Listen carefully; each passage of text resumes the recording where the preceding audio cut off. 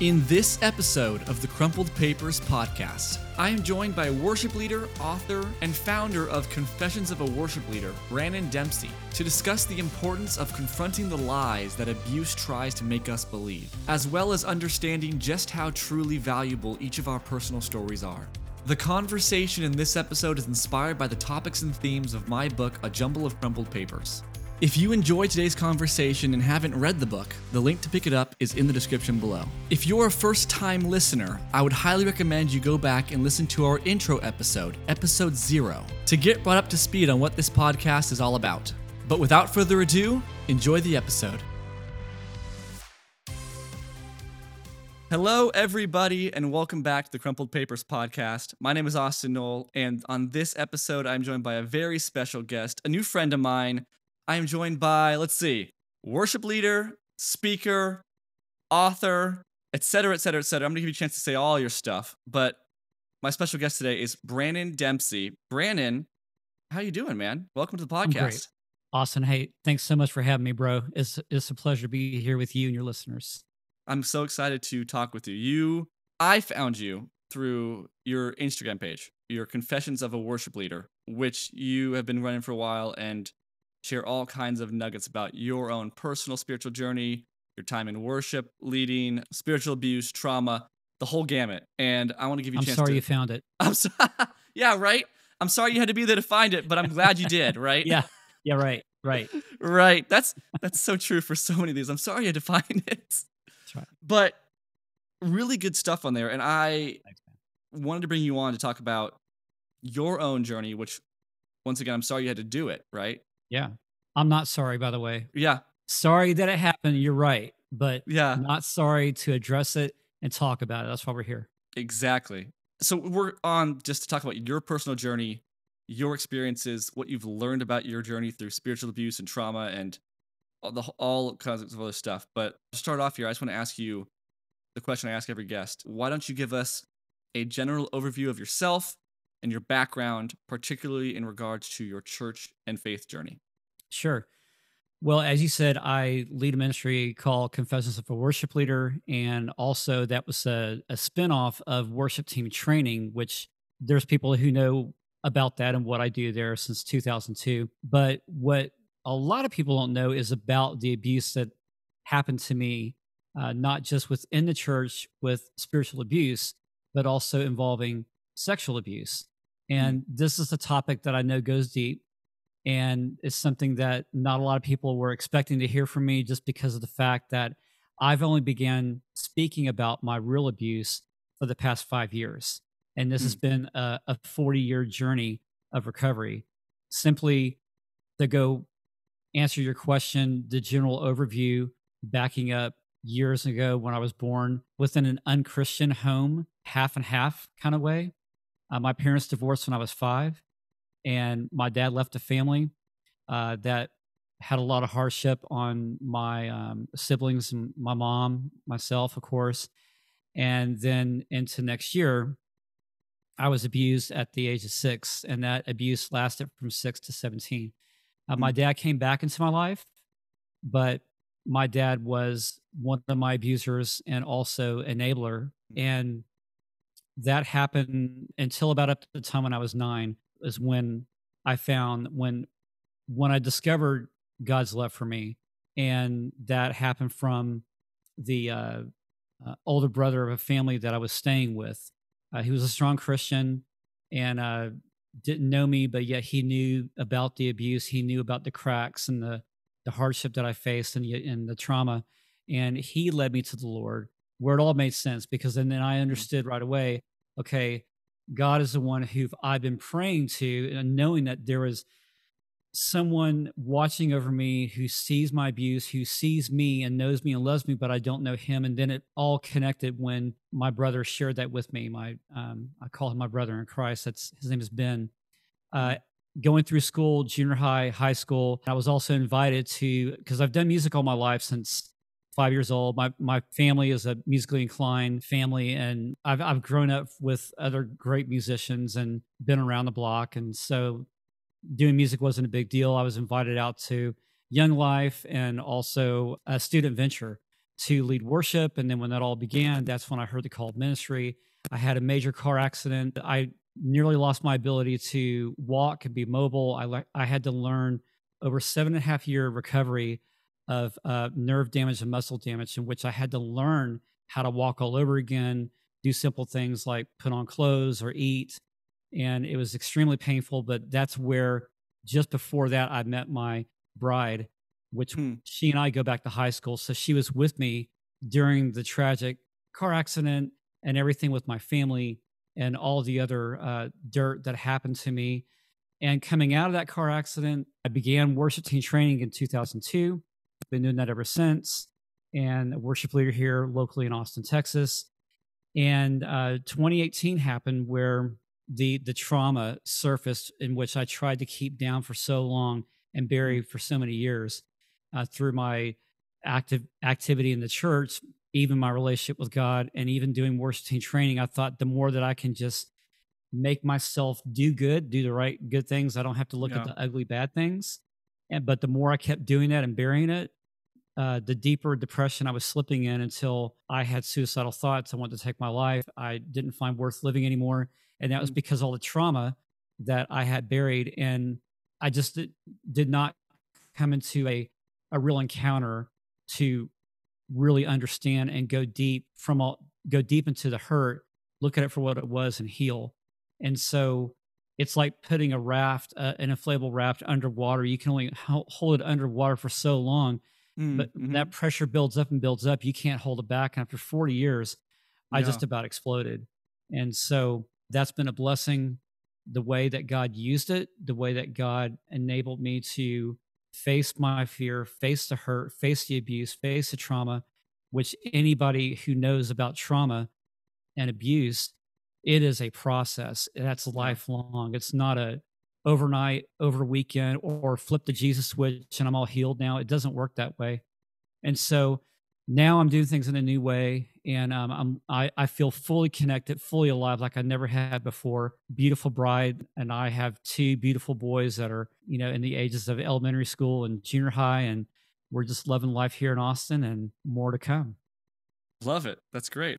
I want to just dive in and get more in depth of these different aspects of your story. Can you share about just your experiences with abuse in church? Sure. Well, I ran to the church out of safety from the sexual abuse, Hmm. and I thought that the church would receive and accept me and love me for who I was, but that wasn't the case. And it was filled with ridicule, with judgment. And they would look at my family and they would look at me and say, "Well, you're completely wrong. You're not following the Bible. You really don't believe in God in the right way. Hmm. And there's sin in your life, because if you have any kind of an abusive or broken background, that's the first thing that they hammer on is, well, what kind of life did you live? And Hmm. why did you come to this point where you were abused? Because if you were walking with God and reading scripture and praying and being holy, those things wouldn't happen." And a lot of that sounds the same way, doesn't it? In how the disciples protested to Jesus when he healed the blind man. And they were like, "Well, wait Hmm. a minute. Where is this guy? I mean, like, there was sin in his life, right? Isn't that why he was blind?" And Jesus said, "No, he was Hmm. blind to reveal the glory works of God." Hmm. And, I'm very careful to say that in these times now, because I don't believe God brings us abuse. I don't believe God does this for the sake of his miracles being displayed, in the sense that, well, I'm going to cause abuse in this person's life because I'm going to show myself. Well, Hmm. reality is that that's what the work of the gospels had done. Miracles took place then to show the display of the works of God, and those things were done for specific reasons. But today, his miracles still continue. We know that, but that Yeah. doesn't mean that God seeks vengeance on a person to elevate himself. That would make God a manipulator, and God's not a Right. manipulator. He's all loving and all compassionate, all knowing, all truthful, the three in one. So for me, I understood very quickly that the churches I was involved with, they they're just in my gut. It just wasn't right. And Wade Mullins has a book that's just phenomenal. When something isn't right, and that phrase goes like, when something isn't right, it probably isn't. And Yeah. we tend to shoulder and shrug off things in the church like, well, maybe the pastor's having a bad day, Or maybe the pastor's right. I need to serve more in the church, or I need to give more, right? That's another hot button. Or Yeah. I need to pray more. Everything's more. Everything's Hmm. more because it's chasing the church carrot to get you something that leadership is wanting you to obtain. But yet, when you look at the reality of it, it's really not about you anymore, what you want to obtain. It's really about the selfish needs of the leadership and of the pastor, of what Hmm. they selfishly want to gain out of you, which is why they make you work so hard. So for me, Yeah. what that meant is that I was going into ministry. I found my call during the car accident that I had. I've always played music, I always loved it. And I thought, well, this is maybe the right way to go. And I had no idea at that time what worship leading was. And I thought, well, if you can do that, then man, I don't want to do anything else in life except for just to read God's word, walk in the spirit, make music as a byproduct, and just love people. And that's always been my heart. But unfortunately, I was shepherded in the wrong path because I was shepherded into the performance role of Mm. music. And every church that I was at, it was more of a performance driven. We must wow the people. We must put on a presentation. And I Yeah. really never asked why. I never Yeah. asked why. I just thought, okay, well, that's the way we're supposed to do it because the pastor says we are the example to the world and we need to do the mission of the church. But little did I know, it was really the mission of the pastor. And it was really to glorify the setting and the platform that man created, not what was God anymore. So what we thought was a worship service was Yeah. really a service unto ourselves. It wasn't Yeah. really a worship to God freely, responding to God for who he is through scripture. It was more of a, well, let's worship what we created. And so that identifies all the tactics, all the gaslighting, all the Hmm. performance issues, all the lies. And that's where I thought, you can understand now as an abused person like Yeah. myself, who's always having to perform for your manipulators, your abusers, and your parents. If you just do good enough, bad things won't happen. Well, it's Hmm. funny how that also continues in the church. It doesn't stop. We just call it Yeah. something different. We call it being holy. We call it trying to follow the pastor's lead and not disobeying the pastor and not touching God's anointed.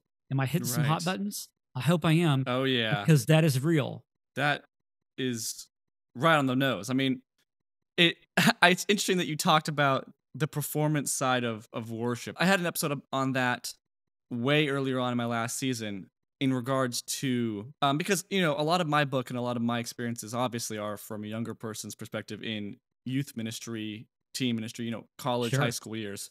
Yeah. And I recognize that a lot in at youth camps in the way that there was always a certain night, which was like the confession cry night, Right.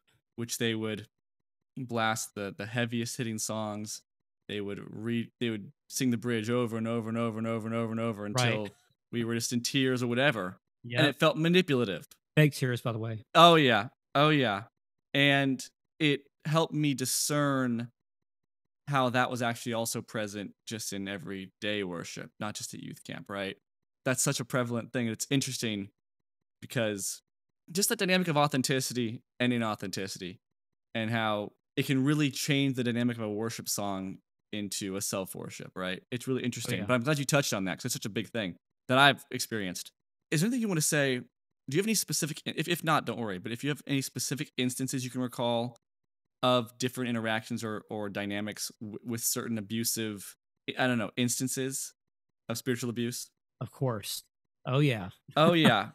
In fact, I'm writing a book on it. There's 2 books. Confessions of a Worship Leader is one that I've been Hmm. writing for a while now, and, there's another one that I can talk about later, but Sure. simply, yeah, at one of the churches that I was hired at as the worship pastor, I was graded on my worship every week, and the pastor and see, this is Wait. Graded meaning define graded. telling you, man. If you're a worship leader or someone who's been in ministry, you know what staff meetings really mean. Hmm. Okay. If you're in these kind of churches, you'll know what they really mean. They mean that the song that you did wasn't good enough. Hmm. The lyrics that you sang, I don't think that you really lived them in your personal life. The Hmm. fact that you missed a note says that not only did you not practice, but you probably also weren't walking in prayer with God. Oh, all these different conditions about how yeah. the worship service went, or even just the simple, well, the pastor says, well, I just didn't like that song. And it's like then it just begs the question, well, is the song for you or is the song for God? Is the song for people Yeah. to rejoice and to worship with, or is the worship band your personal jukebox to make Mhm. your sermon sound better and to Mm. identify with that, to give everybody a good show so that they can feel good going home and talk about how great the pastor is.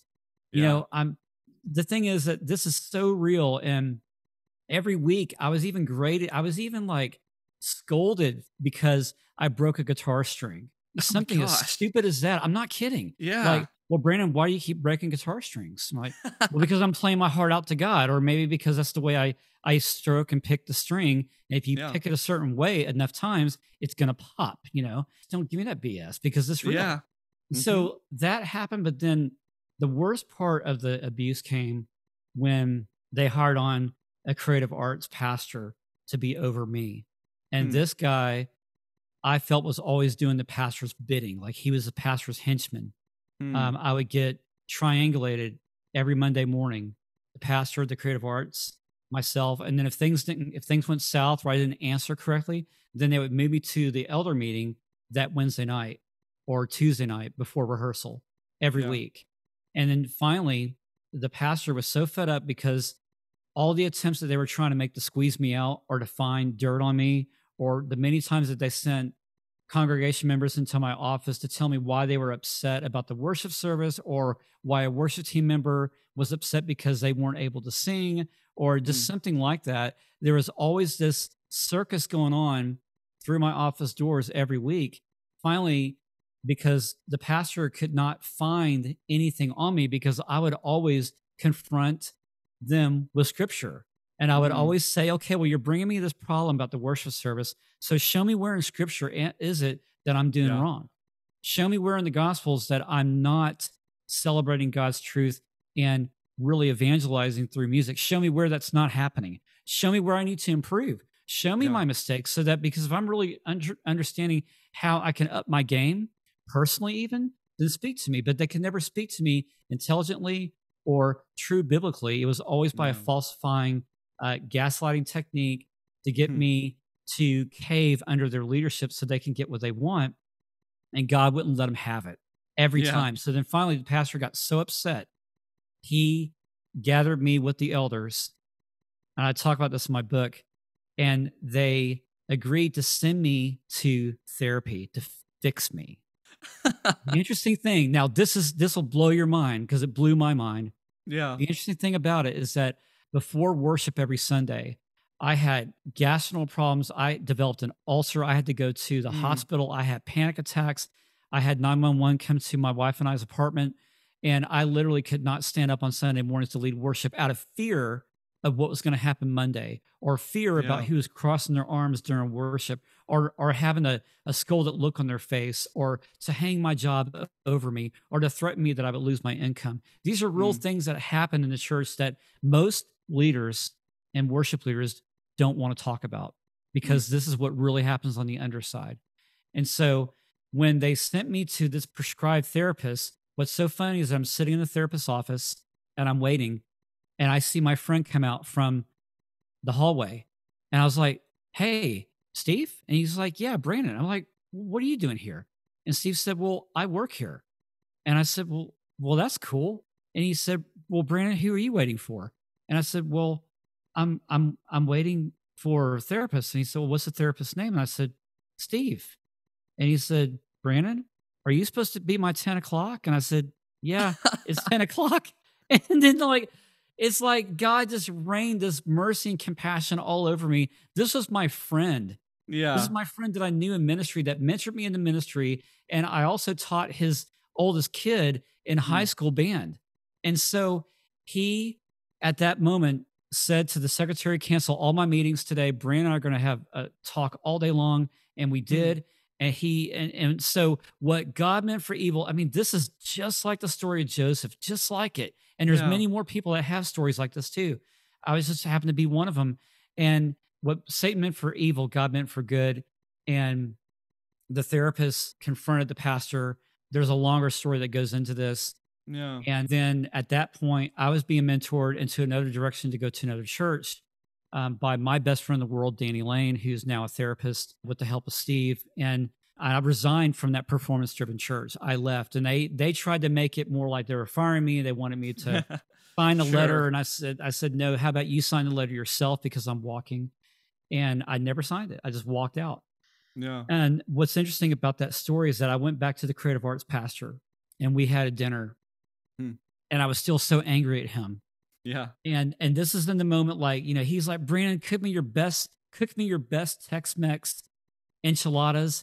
And man, I'm telling you Ooh. what, I was so mad because he wanted to have dinner with me, and I didn't know what was going to happen at dinner. I didn't know Yeah. anything. So man, I'm pouring like chili sauce in there, 3 red hot jalapenos and serrano peppers and all red chilies. And man, I made it as hot as hell as I could. Authentic. And then authentic, baby, because we're from Texas, all right? Oh, And yeah. so what's funny, Tejas. So what's funny about it is that when he's about to dig into the enchilada dish, he's telling me at the same time, he said, Branon, the reason why the pastor hired me is to fire you. That was the reason. And then he took a bite of the enchilada, burned the hell out of his mouth. And my wife and I were just cracking up, but I felt so sad because he was crying. And Yeah. crying from the spice, but seriously though, this is a Yeah, true right. story. True Yeah. story though. I felt bad about cooking the dish for him afterwards, but Yeah. he broke down in tears and he hugged me and he said, Brandon, I never wanted to do it. And what happened was before you walked, because I didn't know what happened to him. He said, before you left the church, they ended up firing me because I Hmm. couldn't fire you. And they never understood why it couldn't be done. And I just said, Eric, that's because God was at hand. Yeah. And I can't explain it to you either. I cannot. Yeah. It could have happened and it should have happened maybe. But God had other plans, and not for me, for the people of that church, because that's who they're really hurting. They're not trying to hurt me or you. They're hurting God's people who are innocent. And that's the whole problem with spiritual abuse that makes me so angry, and abuse in general, because it's not about you they're trying to destroy. They will do that in the process, but they're Sure. really hurting God's people and people who won't come to God because of that BS. Yeah. That's what's real. That's what's up. And people who will come, then they turned away and won't come back because of it. And can you blame them? No, absolutely not. Like, I understand. Why would you want to join that church? Right. If that's the image you're presenting of God, why would you want him? Exactly right. Absolutely. Man, that's, I mean, so many stories like this, just in whatever context, in church or whatever, it just outlines, and why are we making it so hard for people to be able to find God? Because pastors and people in general are that too self-insecure. That's the Yeah, reason. that is Because the reason. because they try to rely on their own personal strength and Yeah. not the true strength and glory of God. Because isn't that just like man trying to turn Yeah. the image of God into the image of what man created? Mhm. Idolatry. Isn't that the same thing? Yeah, we're using church, we're using God as a front to gain personal whatever, power, Right. esteem, money, authority. Right. And here's the bitter truth of it. Yeah. And this is not to excuse pastors or religious leaders or narcissists in the church, Yeah. but you got to think about it. What's their genesis? Mm-hmm. What's the reason of why pastors turn to be narcissistic? Because deep down, they were the ones that were abused. Oh yeah. And they were also the ones that don't want to get help or don't want to ask for it. Because isn't it common about abusive stories, just like it was for me for 40 years? I didn't want to tell my story. I didn't Yeah. want to look at it. I didn't want to look at the dirt. I felt dirty. I Yeah. felt like I felt ashamed. I felt God didn't love me. I felt that, he redeemed everybody else, but not me. Those are the things I've learned from my abuse and from the spiritual abusive places that my wife and I have been in, because those are lies. But yet they shroud it into something else. They cover it up to look like something else because they don't want to deal with the bitter truth because it's too painful. Economically, it's shameful. Yeah. They could be out on the street. They'll be disowned. They'll be exposed. They'll be found out. And then what happens? So they try to run this race, right? They try to beat people at the punch, Mhm. be all things to people, put on the smile, put on the clothes, put on the facade until Yeah. finally it catches up with them. and it happens in a myriad of ways of how it catches up with them, Yeah. where then we read it in the newspaper publicly of You're right. their downfall. And I'm not just talking about celebrity pastors. Sure. No. I'm talking about Pastor John, who's at your church down the corner of the street. Yeah. It's shame.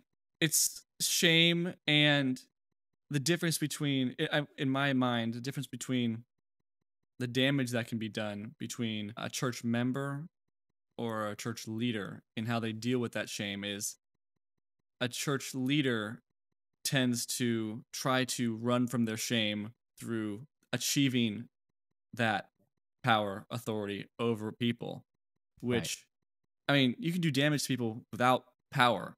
As a normal person trying to hide your shame, it can be damaging to people around you. But if you try to run from that shame by climbing the ranks and you're ahead, above, quote unquote, of all these people, and you have something as weighty as God that you're trying to lead them to and teach them about and bring them towards and guide, whatever, if that's the cover that you're trying to use to hide from your shame, rather than the thing you're doing to help others heal from their shame, it's going to cause so much damage because you've allowed yourself, because it's, you're running. That's what it is.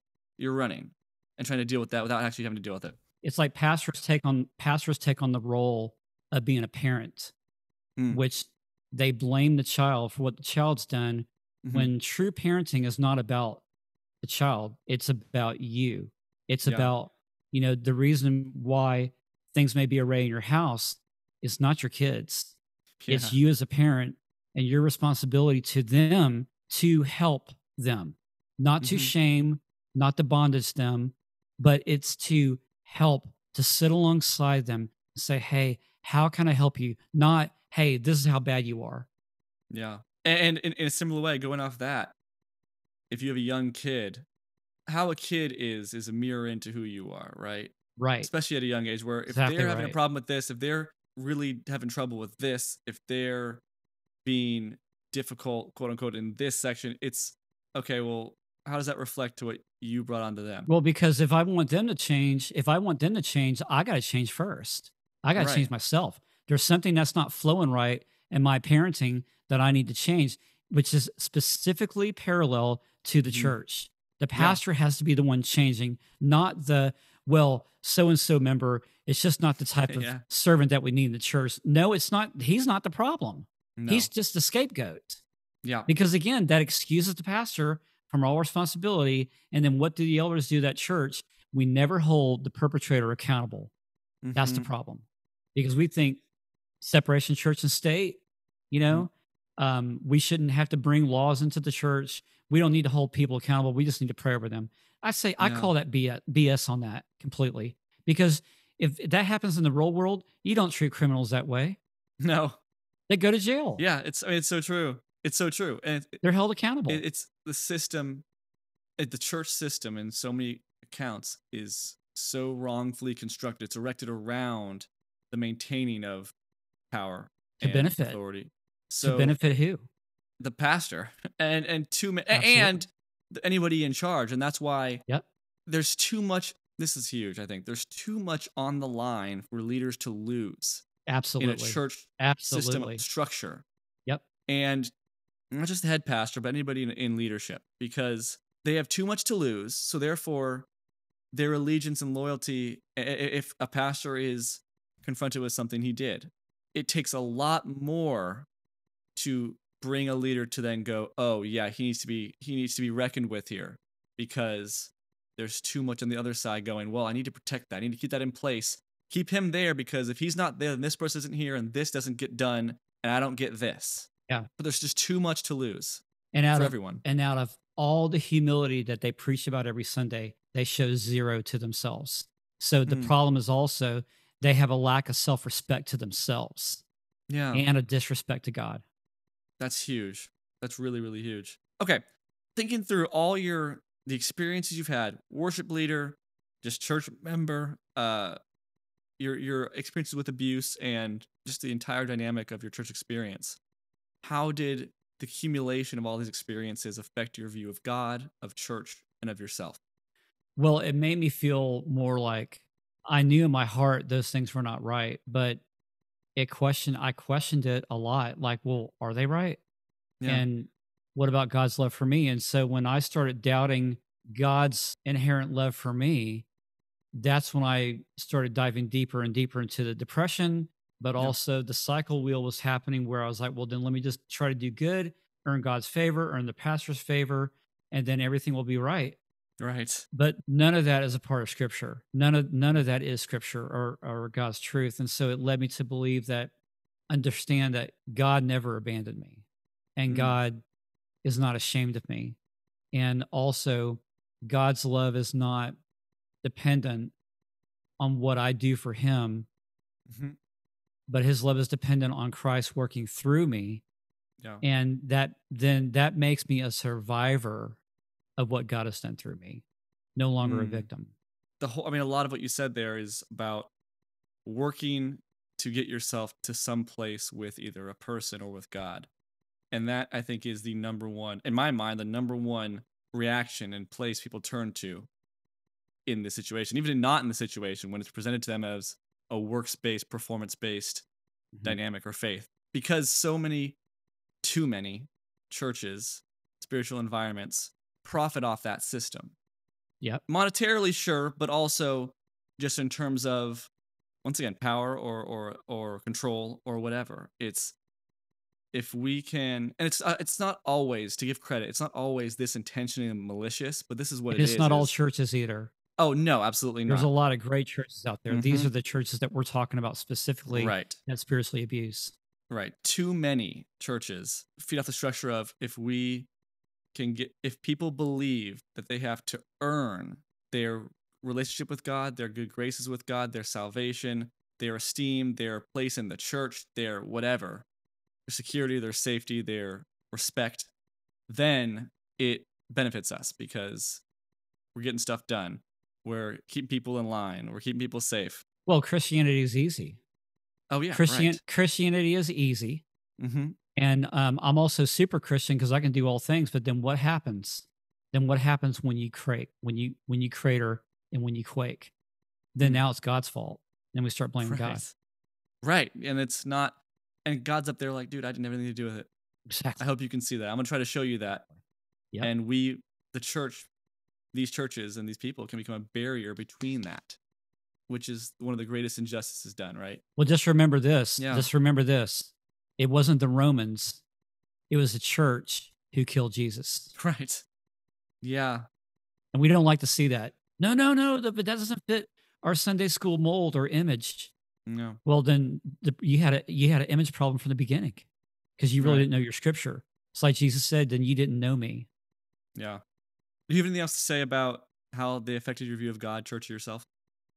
You know, when I started really going through all the depths of my abuse, from the sexual abuse to the spiritual abuse, I began to understand that no matter how bad everything looked, felt, that God loved me even more than that. Yeah. And God loved me beyond the hurt, the pain, the abuse. And when I began to understand God's real love through that, where I was just nothing but zero. And I mean, going down to the very bottom where you were just flat to the floor. I don't mean hitting rock bottom where you're just on your knees. I mean, when your nose is on the concrete and there is Yeah. nothing, there is nowhere else that you can go. I really believe in that kind of depth is where you really understand the mercy of God and the worship of God. And it doesn't Mm. mean that everybody has to have abuse in their life. Yeah, I'm sure. speaking for those who have been abused, Yeah. but I am speaking for those too who have not had that kind of background or experience. You too, have to Yeah. come to the bottom because that foundation is the foundation of where Christ's throne is built, is the bottom floor that we all need to get on. And some people's floors look different from others. But the beautiful thing is that Christ does not look at the floor. Christ sees us, and his throne is built above our mess. Mm. And when you can truly understand that and let go of that abuse and hurt or work through it, that's when you find the real love of God. And let me also say this too. Yeah. as I said this at the very beginning of the show, that working through your abuse, spiritual or not, is not an overnight process, No. nor is it a Christian mark that you just check off for the week and, oh, I've handled that now and I'm done. I'm healed and I can let the past go. You know, Yeah. for a survivor, they have trouble letting the past go because it's the past that's kept them in that pain prison for all those years, like I had myself. And just think about the trajectory. The longer that you've been in that abusive situation, or all those years and all those events, the longer it's going to take for your head, your thinking brain, to your emotional heart and feeling of Mhm. yourself, it's going to take a lot longer for those two to connect. But when they do connect, and when you allow Jesus to connect those things for you, Yeah. it is the most beautiful relationship and liberty that you'll ever experience in your life. And then that's when you begin to heal. That's so true. I had a thought going back a couple steps, Sure. talking about where Jesus' throne is, down in the dirt or up top. And I had this in my church growing up, and I think many churches, in an auditorium, there'd be the stage in the front Mm. and the congregation. And in the back rows, you would have like the mothers with young children, like the babies they had to nurse or keep in a crib, whatever. And when you were talking about that, like, is Jesus down in the dirt? Is he up in the front? I'm like, do we think if Jesus were in the auditorium with us, would he be in the front of that stage, getting all the attention and trying to lead through power, or would he be in the back row with the single mother and the baby in the Absolutely. back row, Absolutely right? in the back. Yeah. Absolutely in the back with with the person with the need, with the person who needs someone next to her, with the person away from the light, because he is the light in the back or the dark, right? It's like during my own abuse, I knew that Jesus was there with me, and I had to dissociate all the events that were happening to me at that time. But Mm-hmm. I knew square in my mind, God was above me and God was with me. And Yeah, then it asked the other question, well, then if God saw you, why would he let those bad things happen? that's a huge question people deal I don't with. have an answer for that Yeah. except to say this, that if God is not the author of confusion, he is also not the composer of evil. In Hmm. other words, man is responsible for his evil, not God. Mm-hmm. Just like how you can ask the same question, well, then why did God allow Adam to sin? It's the same Yeah. question. Yeah. Well, God didn't allow Adam to sin. God gave Adam a command. Adam, who was given free will, Yeah. he chose his Mm-hmm. behavior at that moment. He Yeah. chose and made a conscious decision Yeah. on the basis of what his wife told him. He agreed that it was okay Yeah. to break God's commandment. It was his choice to do so. Yeah. Just like it is today. It's man's choice, woman's choice to sin or not. Yeah. And that's something that God can't get in the way of, but it doesn't make man inexcusable, but it makes them totally responsible. Yeah. Well said. Okay, we've touched on this, but if there's more you wanted to say on this, what are some of the biggest misconceptions or unhelpful beliefs about spiritual abuse or religious trauma that you have had to confront? Well, I remember walking into a worship service one Sunday, Mm-hmm. and one of the elders that was accustomed to grilling me every week put his hand on my shoulders, Branon, and I thought that he's going to give me some encouraging words and say, Branon, today's a great day for you to resign, and meant it. No Just way. before the worship service, before I was going to lead. Oh, love that in your head. Not kidding, man. I mean, how do you follow up with that? Yeah. You can't. No. But you know what? What I did, I looked right at him and I didn't say anything super spiritual because it caught me off guard and I was Sure. scared half to death. But it's like God just put this in my mind. And I looked right back at him. I said, well, whose day is it today? Hmm. And I just walked on, It's a good response. you know, Yeah. because he tried to make it about me, but really he was trying to make it about himself, Yeah. you know. But the day is God's. Every day is God's. And Yeah. we worship God for who he is. And people will get in the way. People will screw it up because they want to self-direct the power back to them so it doesn't go to God. And that's not easy to reconcile. It's not Yeah. easy for us to see it because it's distasteful, it's detestable. But how do you swallow it? Well, no one's asked you to swallow it. No one's asked Yeah. you to make that a part of your diet. You reject it. And Mhm. I say that if you're in one of those unhealthy places, it's time to get the hell out, Yeah. literally, because Yeah. what you're in is another prison cell of hell. Because that ain't heaven. That ain't heaven, baby. It's not a reflection. No way. No Mm-mm. chance. And you're just inside of a large whitewashed tomb with dirt Mm. on the inside. Here's what I learned too. You don't have to be faithful to stay.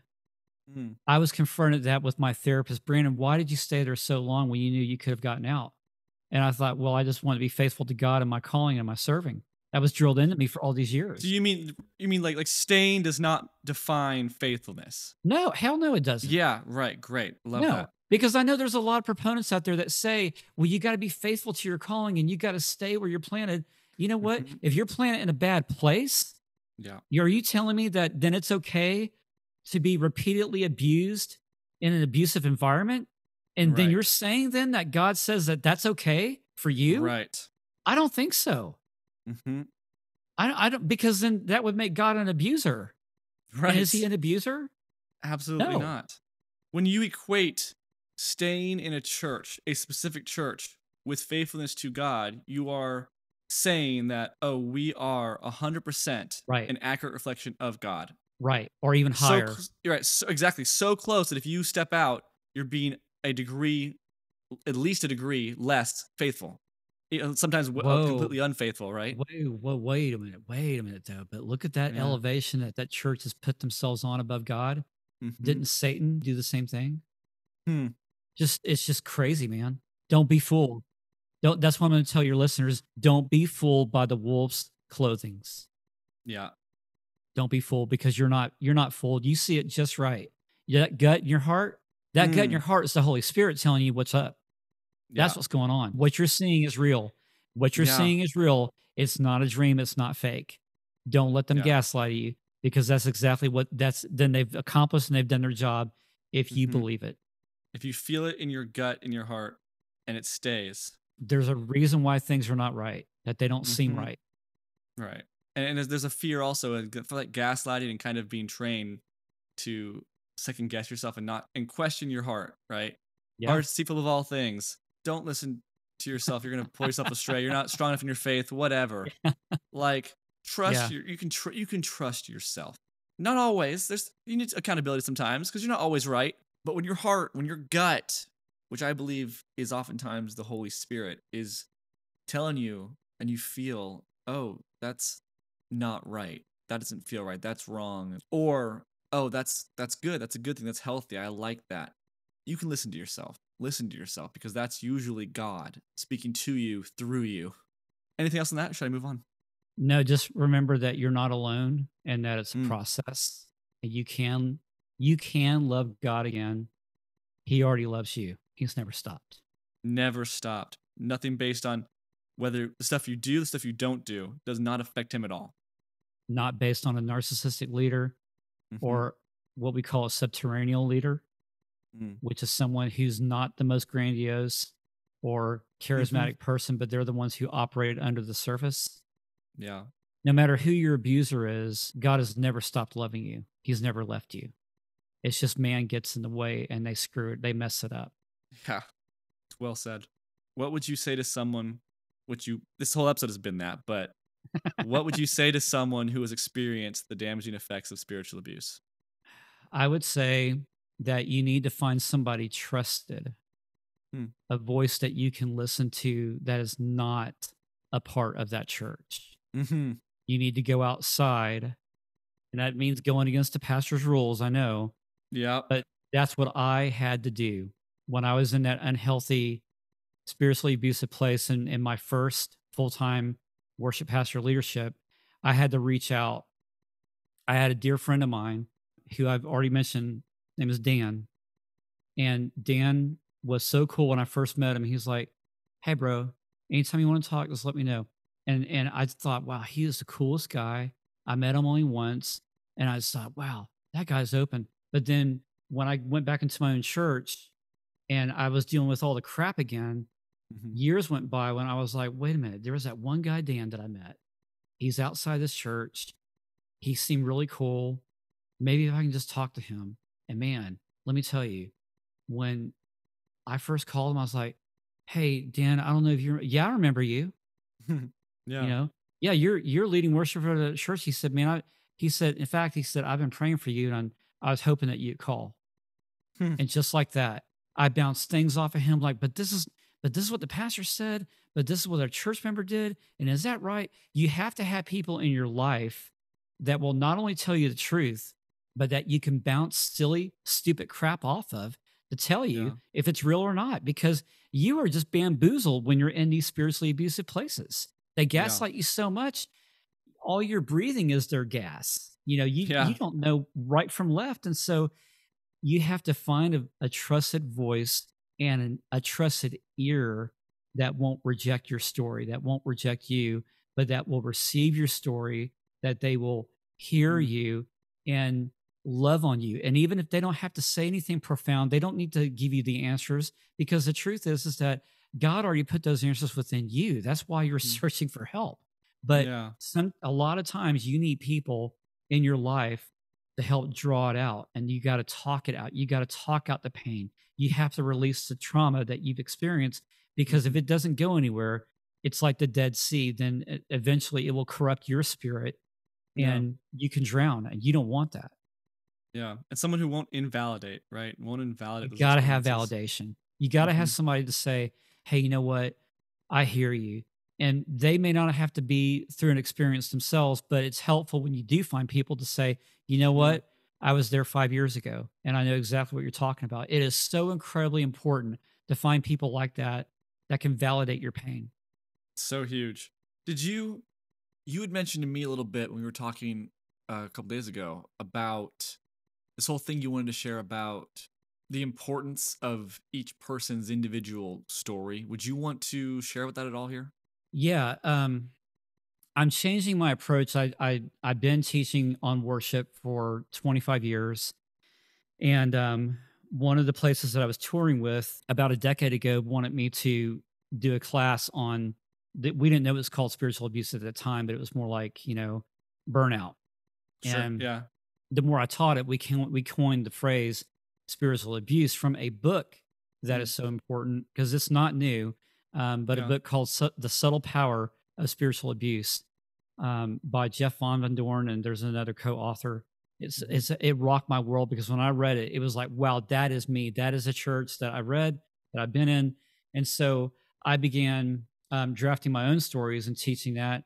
But now, where I find myself in this in the world today, is that through any kind of abuse, my own sexual abuse personally, or the spiritual abuse, what I found that's important is that, just like how I have one, everybody has a story, and that Yeah. story needs to be told, because that, unfortunately for me, back then, I was ashamed of my own story, Mm. because I was not allowed to have a voice in the church, or have a voice to my abusers. I was always silenced. And that's what gaslighting does. Hmm. Gaslighting, the attempt is to silence the abusee and to squelch their stories. So why? So they don't talk, and Yeah. they don't expose. So Yeah. that's why I say that talking at your pain is the most healthy thing you can do. So now we're changing our social sites, and now my new mission is to hear people's story, to tell Mm. my story. And so we've coined the phrase called "your story matters," because Mm. your pain matters, your hurt matters, your abuse matters, your family matters, your spirituality matters, your personhood matters. All these things matter because they're you, Yeah. because that's what God is doing within you. And it's only the evil voices that try to tell you you have no voice, you have no story. That is a lie. And it's Mm. time now that we start telling our own story, because why? Because God is not finished writing the pages of your book. Mm. And no matter where you are in your abuse, I want you to hear this one thing. Because of God, He's given you the power that you can change the ending of your story. So huge. After so these spiritually abusive environments disassociate you from your story Right, and make you second guess your story and make you invalidate your story and distance you from your story. right. And owning your story and being able to process your story and heal from your story, even, or embrace your story and take pride in your story and help others by resonating with your story. It's such a huge thing especially for so long you're told that it doesn't matter, right? That's right. So huge. So huge. I love that. Okay, Brandon, I have one final question for you. The question I Okay. ask. I may have one final answer. All right, I hope you do. This podcast and my book are all about our crumpled papers, which are the ideas or beliefs that we may have at one point believed with full certainty, but at some point realized we needed to reevaluate our perspective on. So, my question is, what is one or a few of the biggest or most important crumpled papers of your own that you've had to unlearn or get a new understanding of? To not let other people define you, Hmm. to not let your abuse define you, Hmm.